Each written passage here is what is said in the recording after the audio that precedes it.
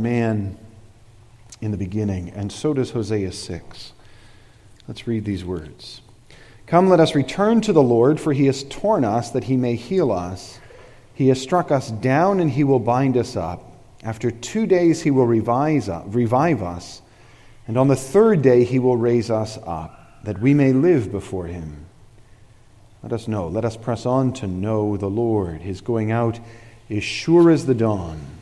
He will come to us as the showers, as the spring rains that water the earth. What shall I do with you, O Ephraim? What shall I do with you, O Judah? Your love is like a morning cloud, like the dew that goes early away. Therefore I've hewn them by the prophets, I've slain them by the words of my mouth, and my judgment goes forth as the light. For I desire steadfast love and not sacrifice, the knowledge of God rather than burnt offerings. But like Adam, they transgressed the covenant. There they dealt faithlessly with me. Gilead's a city of evildoers, tracked with blood, as robbers lie in wait for a man. So the priests band together. They murder on the way to Shechem. They commit villainy. In the house of Israel I have seen a horrible thing. Ephraim's whoredom is there. Israel is defiled. For you also, O Judah, a harvest is appointed. That's for the reading of God's most holy word. Then if you'll turn with me in your Forms and Prayers books, in the pew in front of you, it's the smaller maroon book entitled Forms and Prayers. And then if you would turn to page 203, as well as 204, but we'll start on page 203. We have been studying the Heidelberg Catechism again of late, having heard the great comfort that is ours in Lord's Day 1. We've begun to study what question and answer 2 teaches. What must you know to live and die in the joy of this comfort? There are 3 things we need to know: how great our sin and misery are, how we are delivered from our sins and misery, and how we are to thank God for that deliverance. We're in the misery section. It's only 3 Lord's Days, but it is a devastating section. It does remove any hope from our own hearts to save ourselves. It pushes us only onto the grace of Jesus Christ. We're going to see how that's true in Lord's Day 3, and we're going to recite the answer together. I'll ask the question. I invite you to join with me in reciting this answer. Lord's Day 3. Did God create man so wicked and perverse? No, God created man good and in his own image, that is, in true righteousness and holiness, so that he might truly know God his Creator, love him with all his heart, and live with God in eternal happiness for his praise and glory. And where does man's corrupt nature come from? From the fall and disobedience of our first parents, Adam and Eve, in paradise. This fall has so poisoned our nature that we are all conceived and born in sin. Turning the page, then question and answer 8. But are we so corrupt that we are totally unable to do any good and inclined toward all evil? Yes, unless we are born again by the Spirit of God. This the church does believe.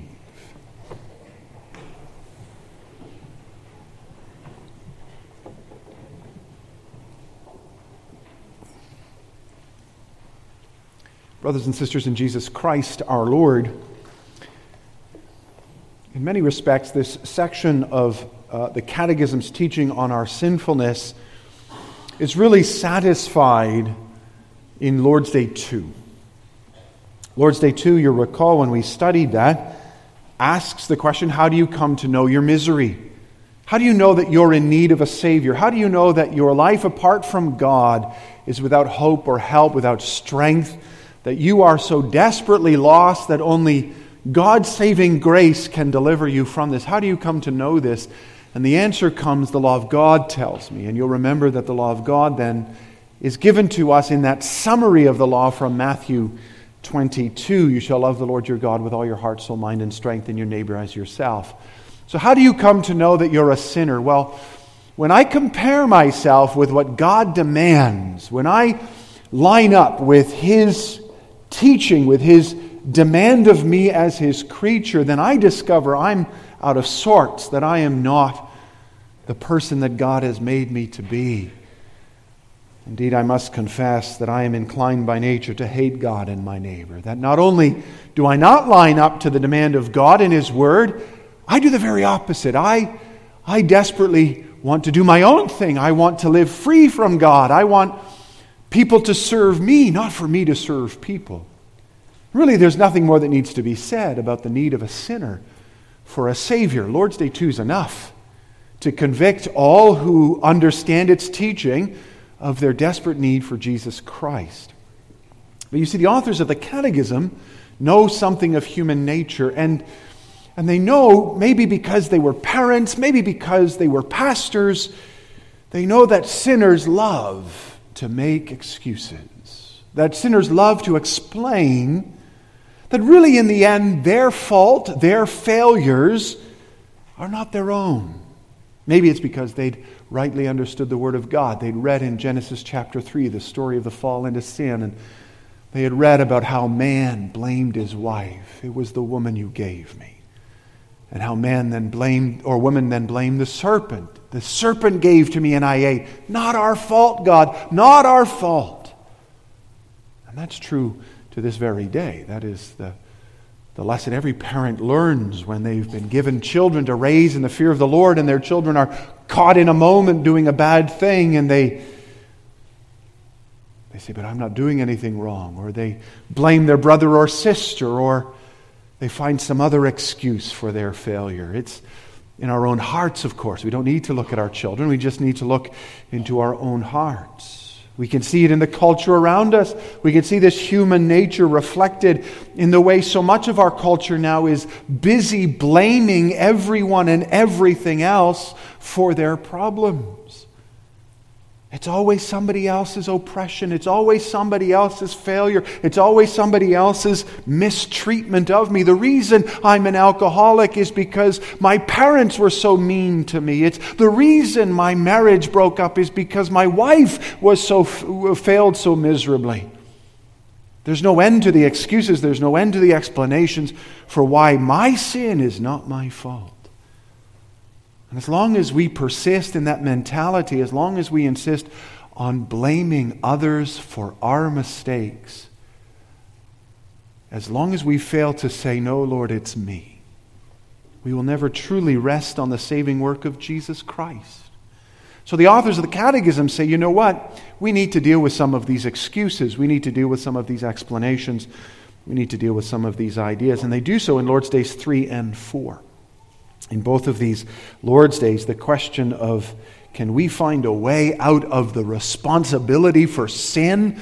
Can we escape the judgment of God on our own? Can we find some legal argument, some explanation, maybe we can blame even God for why it is that we're this way? Can we get out of the problem of our sin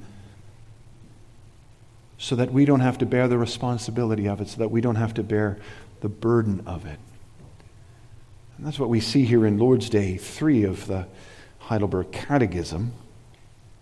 Lord's Day that starts where the Scripture starts, with the confession of man's creation in God's image. Did God make man so wicked and perverse? Maybe sin isn't my fault. You've heard that before, haven't you? I'm just born this way. And God doesn't make mistakes. And that's true. God doesn't. God created man good and in His own image, that is, in true righteousness and holiness, so that he might truly know God His Creator, love Him with all his heart, live with God in eternal happiness for His praise and glory. We read in Genesis 1, God saying, let us make man in our own image, and in the image of God He made them, male and female, He created them. And that image that God gave to man, it wasn't first of all even primarily an external reality. It's not the way we look. God, after all, is spirit. He has no form. But rather, the image of God that we were created with is that spirituality, that reflection of a Godward orientation that characterization of his creature with words like righteousness, holiness, and a knowledge of God. Indeed, if we go into the New Testament, we discover in Ephesians 4, verse 24, in Colossians 3, verse 10, that these are the ways in which we are being recreated, redeemed by the Savior of our lives, Jesus Christ, through the indwelling of the Holy Spirit. That is, what Jesus is restoring in us is what God originally created in us. An orientation toward God such that we love to obey Him, love to worship Him, and love to know Him. And because of that, because that was our human nature, our identity, every aspect of our thinking, emotions, affections, desires was oriented toward God, loving Him, living in joyous fellowship with Him. Because we were made in God's image, we were made for a relationship with Him. But more than that, there was nothing neutral. There was nothing neutral about our condition. At the opening of time, we were decidedly for the Lord. Every cell in our body loved to serve God. That's where this catechism begins. That's where this teaching on our fallen nature begins. It begins by reminding us from where we've come. It begins by saying, don't forget how God made you. And there's much that we can say about this simple theological teaching about the image of God in man. There is in this teaching, by the way, an inherent dignity for all men that is worth reflecting about. All men, whatever their abilities, whatever their skills, whatever their successes or failures, whatever their circumstance in life, deserve our respect, deserve our ministry, for they are reflections of our Creator. They are those who are reminders of us of who God is. And so we can talk a great deal about how the image of God alters the way that we relate to each other. How when we're at school we don't tease. How when we're at home we don't gossip. How the image of God demands of us a love for all men. We can talk about how this gives humanity a priority within creation. This is especially true in the context of our evolutionary world, where evolution makes us essentially just a mammal. We're just another mammal, just another animal, says our world. And the Word of God says, no, you are a beloved child of God, a son and a daughter made in His image. You are the pinnacle of creation. You are the one that God has made to walk and talk with. We are not just another mammal. We can talk to a great extent about how this image of God alters our view of biology, society, of our world around us. We can also talk about how this explains the innate religiousness of all men everywhere and serves as a point of contact in all of our evangelistic endeavors. Everyone knows that God is. You just have to know that you are, and you know that God is. Because we are image bearers of God. We see God reflected in us on some level, in some way. That's why John Calvin can begin his Institutes by saying that if you want to know God, you have to know man. If you want to know man, you have to know God. And it doesn't matter, says Calvin, which one you start with. You want to start with man, you're going to end up with God. You start with God, you're going to end up with man.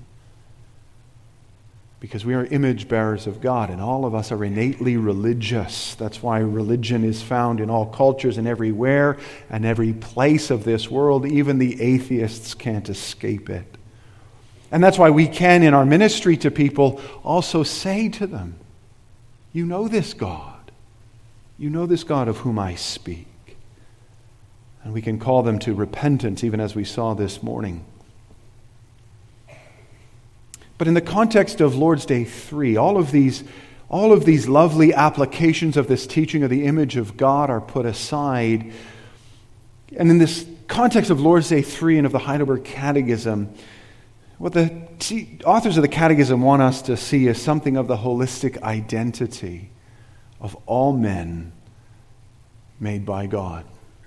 Which is to say, We're not robots created by God to accomplish certain tasks, but otherwise unthinking, unfeeling, and unreal.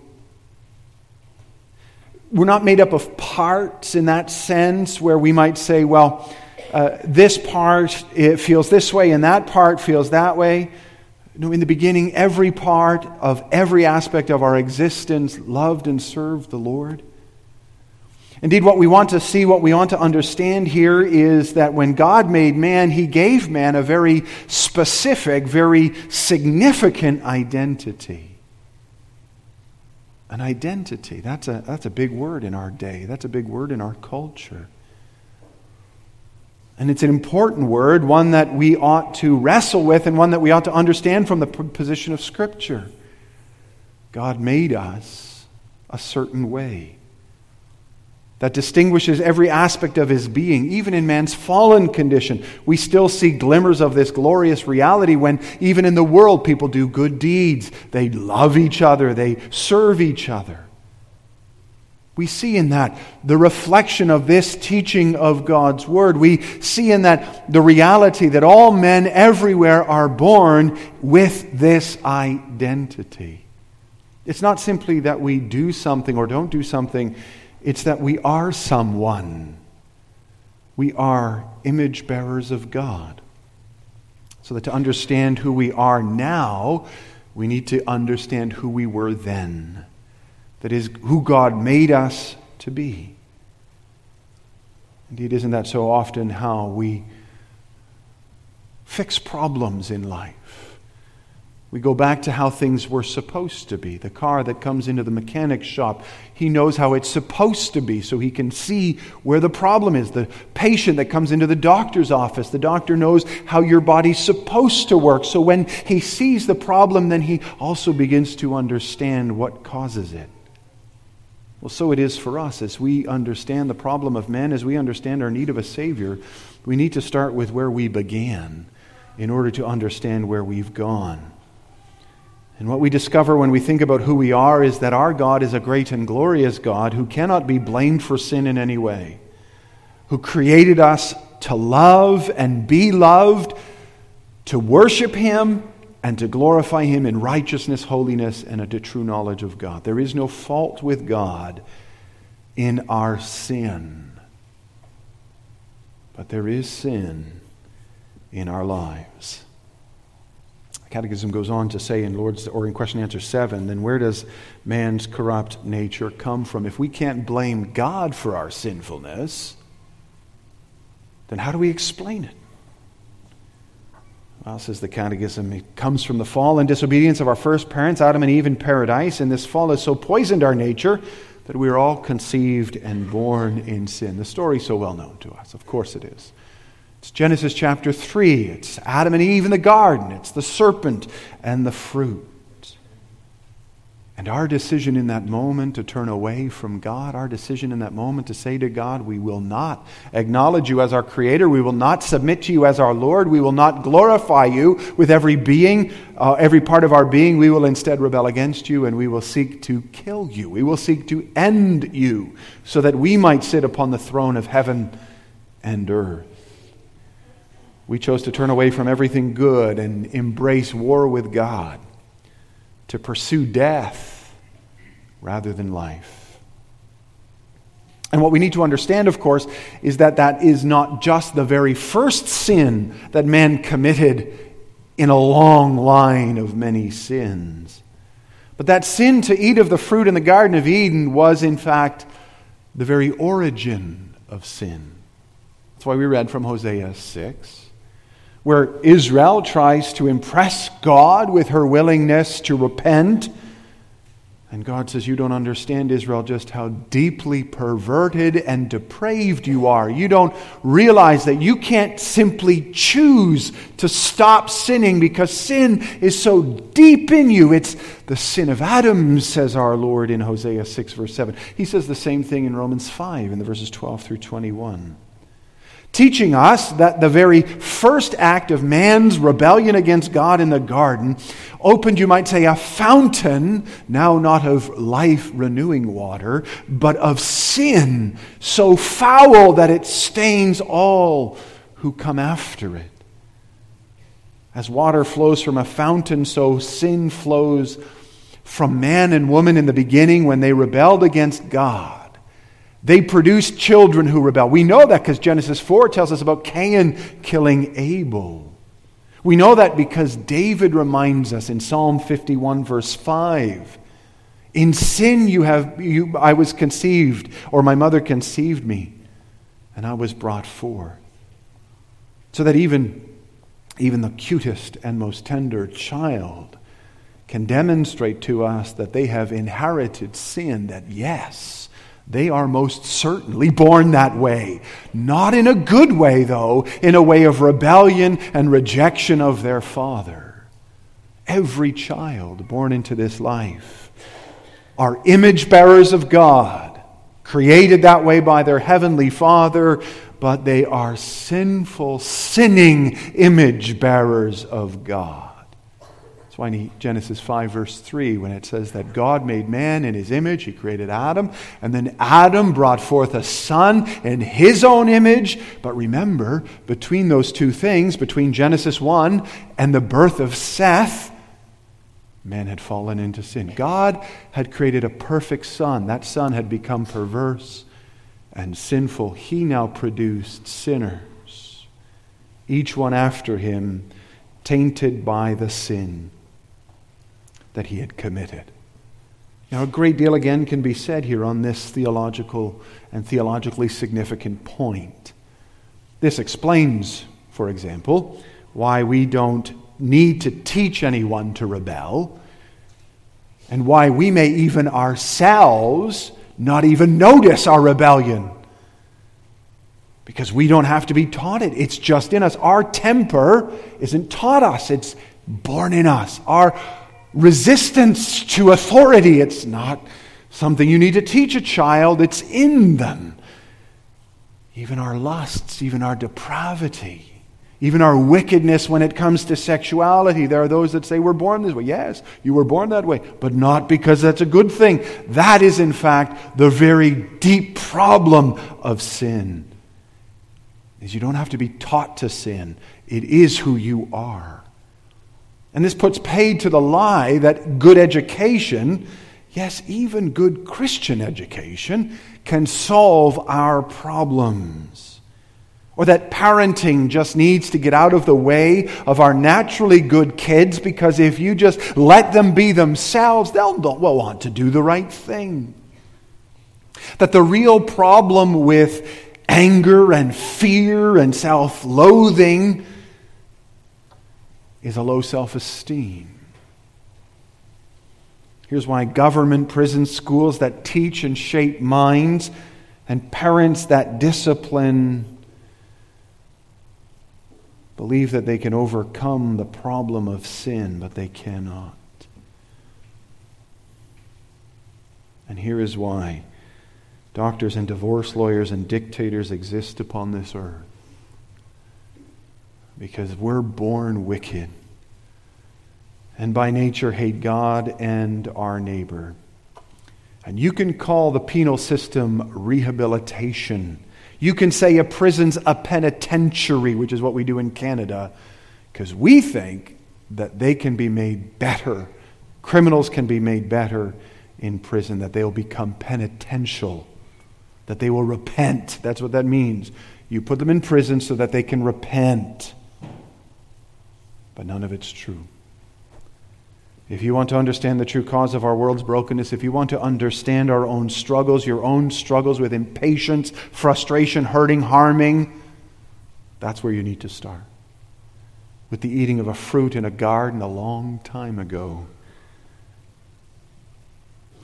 An eating of the fruit that changed the identity, we might say, in a very real way, in a very significant way, of man.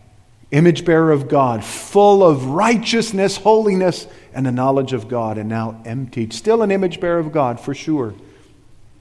but no longer full now of righteousness, holiness, and the knowledge of God, full now of rebellion and rejection and resistance. Consider what is common sense advice to all of us, a good bit of wisdom that I think we all understand, that if you find yourself in a hole, stop digging. If your sink is overflowing, turn off the tap. If you got to spot some kind of mark on your arm, some kind of a growth, go to your doctor, get it cut, get it fixed before it becomes a problem. Prevent the problem before it gets worse. It's a good bit of advice. It's a simple bit of advice. It's effective advice. And it's impossible when it comes to sin. Impossible. Because the tap of our sin is not in our lives. It is found thousands upon thousands of years ago in a garden that no longer exists. Can you turn off that tap? The cancer that eats our souls is not one that grows from the outside in, but grows from the inside out. It is in you the moment you're born. Can you cut it out? Can you cut the bad out of your soul? You don't even want to. That's the worst part. The worst part is we don't want to stop digging. We don't want to stop making mistakes. We justify our sin. We blame everyone else. Because sin has not only affected parts of our being, it has affected all of who we are. Our thoughts, our emotions, our words, our actions, our heart, our mind, our will. They're dominated by sin. In the beginning, we were image bearers of God. That was our identity. Now, because of our rebellion against God, we are shattered image bearers. We are image bearers no longer filled with the goodness of God, but with the wickedness, selfishness, and pride of sin. And that makes our condition hopeless in ourselves. Indeed, sometimes the greatest grief of sin is the fact that we don't know we're sinning. See the world around us as it's marching to its destruction, all the while singing about the glorious future in store. The Nazis did it in Germany, the Bolsheviks did it in Russia, we are doing it today. Singing the hymns of the utopian future even as the world burns around us. But we don't have to go that far. Some of us are struggling here too. We think our quick temper's just the way we are. We think since everyone's doing it, it's not wrong if we do. We think greed is good. But this is but evidence that those around us of just how completely enslaved to sin we still are. And indeed, sometimes the great grief of sin is believing that we can overcome it by our own strength.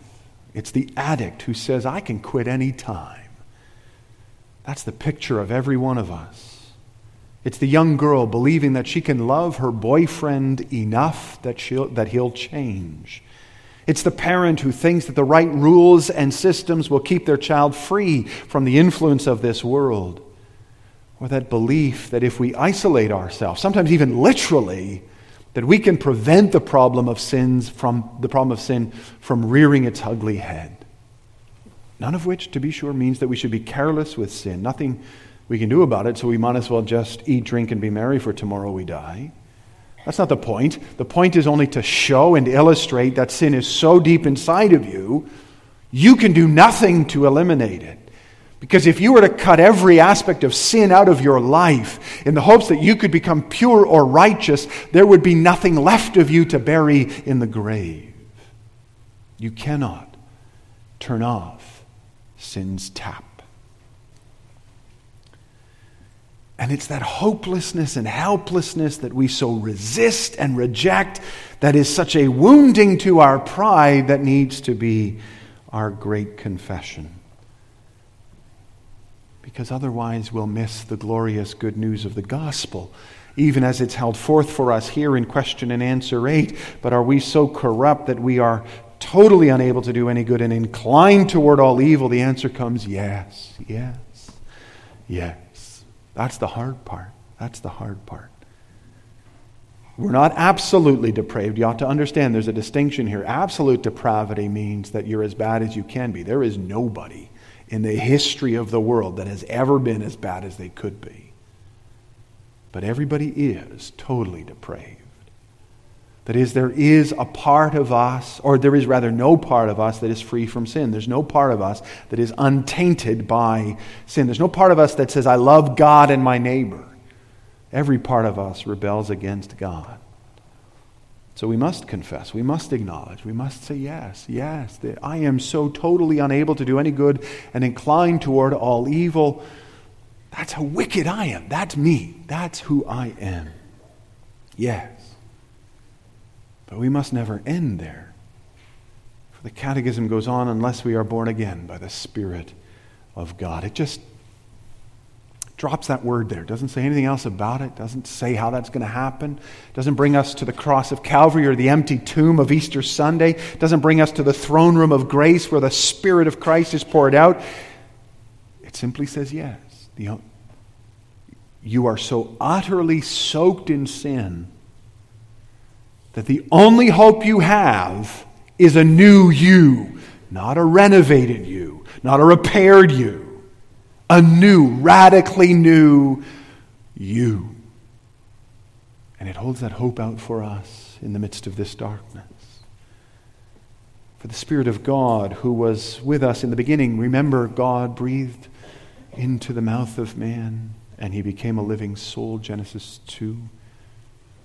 Remember that Spirit can remake us. He who generated us can regenerate us. The God who made us can remake us. The God of heaven and earth is enough. It holds that hope out for us. It lays that before us. In the midst of our darkness and despair, it says, but wait, God is enough. And that's the hope that must fill our hearts with a comfort and confidence even as we worship this afternoon. Again, we can say a whole lot about even the theology of this question and answer. There's a lot that can be covered in question and answer 8. We can distinguish here between civic good and redemptive good. When it asks, are you totally unable to do any good? But wait a second. What about people that, start soup kitchens or work in hospitals or give their lives to blessing others? What about Mother Teresa and the like? Surely those things are good. And we can distinguish between civic good. There is such a thing as civic good. When people drive on the right side of the road, that's a civic good. When people act kindly towards us, that's a civic good. But it is not a redemptive good. At no point does God mark it down and say, well, that's 1 point in their favor.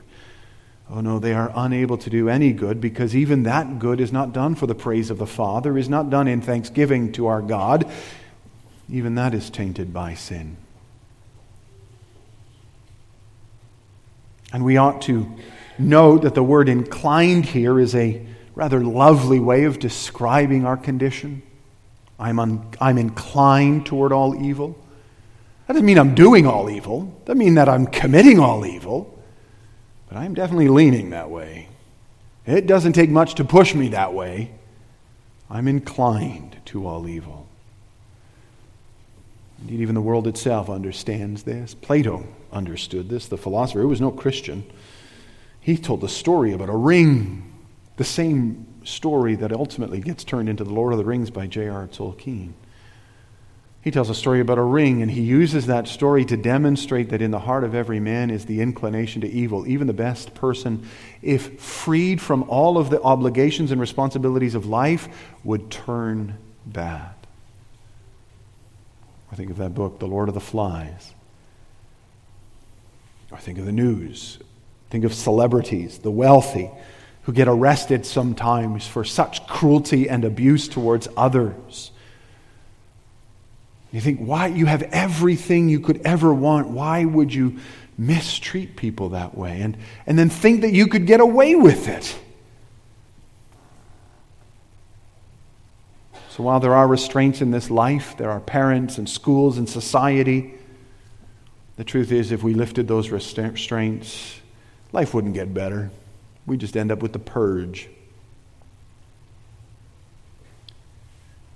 But accepting that is the road to understanding the power of God to save, a power so great it boggles the mind. Remember, it boggled Nicodemus' mind. When Nicodemus asked Jesus about being born again, Jesus says, "You're the teacher of Israel and you don't know these things?" Nicodemus couldn't wrap his head around it because he hadn't come to that place of total dependence and humility. He hadn't understood just how desperately he needed Jesus. Indeed, isn't that something we've been talking about in our family visiting over this last season in Romans chapter 6? A reminder to us about the power of God to save, to transform, to renew. To speak of anything less is to diminish the great grace of God in Jesus Christ. It's to make the Easter weekend just a neat story and not the power of God unto life. But when we embrace, when we realize, when we acknowledge, yes, I am inclined toward all evil, and so can only, like that drowning sinner, grasp hold of Christ's gracious hand, only then do we worship at this grace and wonder at His love. When we diminish our sin, which we do naturally, when we diminish our need of Christ, then we diminish His glory and His praise, then our worship diminishes, then our work and our witness to the world diminishes. Because why should we glorify a God? I could have done it on my own, to be frank. I mean, it's nice that He did it, grateful that He did it, but given me enough time, I would have made it. If we don't think that much of Jesus, we won't think of that much of living for Jesus. And so we ought to, instead of avoiding the awful and ugly truth, embrace it. Accept it. Acknowledge it. Yes, I, in every aspect of my being, need to be born again, so that I might marvel at the foot of the cross, that I might worship at the open tomb, that I might sit at my Lord's feet and praise Him for His great and glorious grace. That's why we need to acknowledge our sin. That's why we need to talk about sin and sinfulness. There's an inappropriate way to do that. Don't misunderstand me. There's an inappropriate way to just put people down, or even to tell people that they need to do better, that they need to do the right thing. But there is a way to talk about sin and sinfulness that is so devastating, so like a scalpel, like a surgeon's scalpel, cut so finely to expose the cancer of our lives, so that we might be brought to depend upon Jesus. Because it's the easiest thing, you understand, to believe that we're not that bad. It's the easiest thing to believe that we can parent our children into heaven, that we can, as a church, have the right programs, get everybody saved, that we are secure because of what we do. It's the easiest thing to believe that we're not that bad, and that we can ourselves affect the change that we need in our own hearts and lives. But the truth is far more disturbing and yet far more helpful, because the truth is there is no hope in us. So let us turn from ourselves to the only hope we have, the glorious and great crucified, resurrected, and ascended Savior, Jesus Christ. Let's ask Him for that grace in prayer. Merciful God and Heavenly Father, we must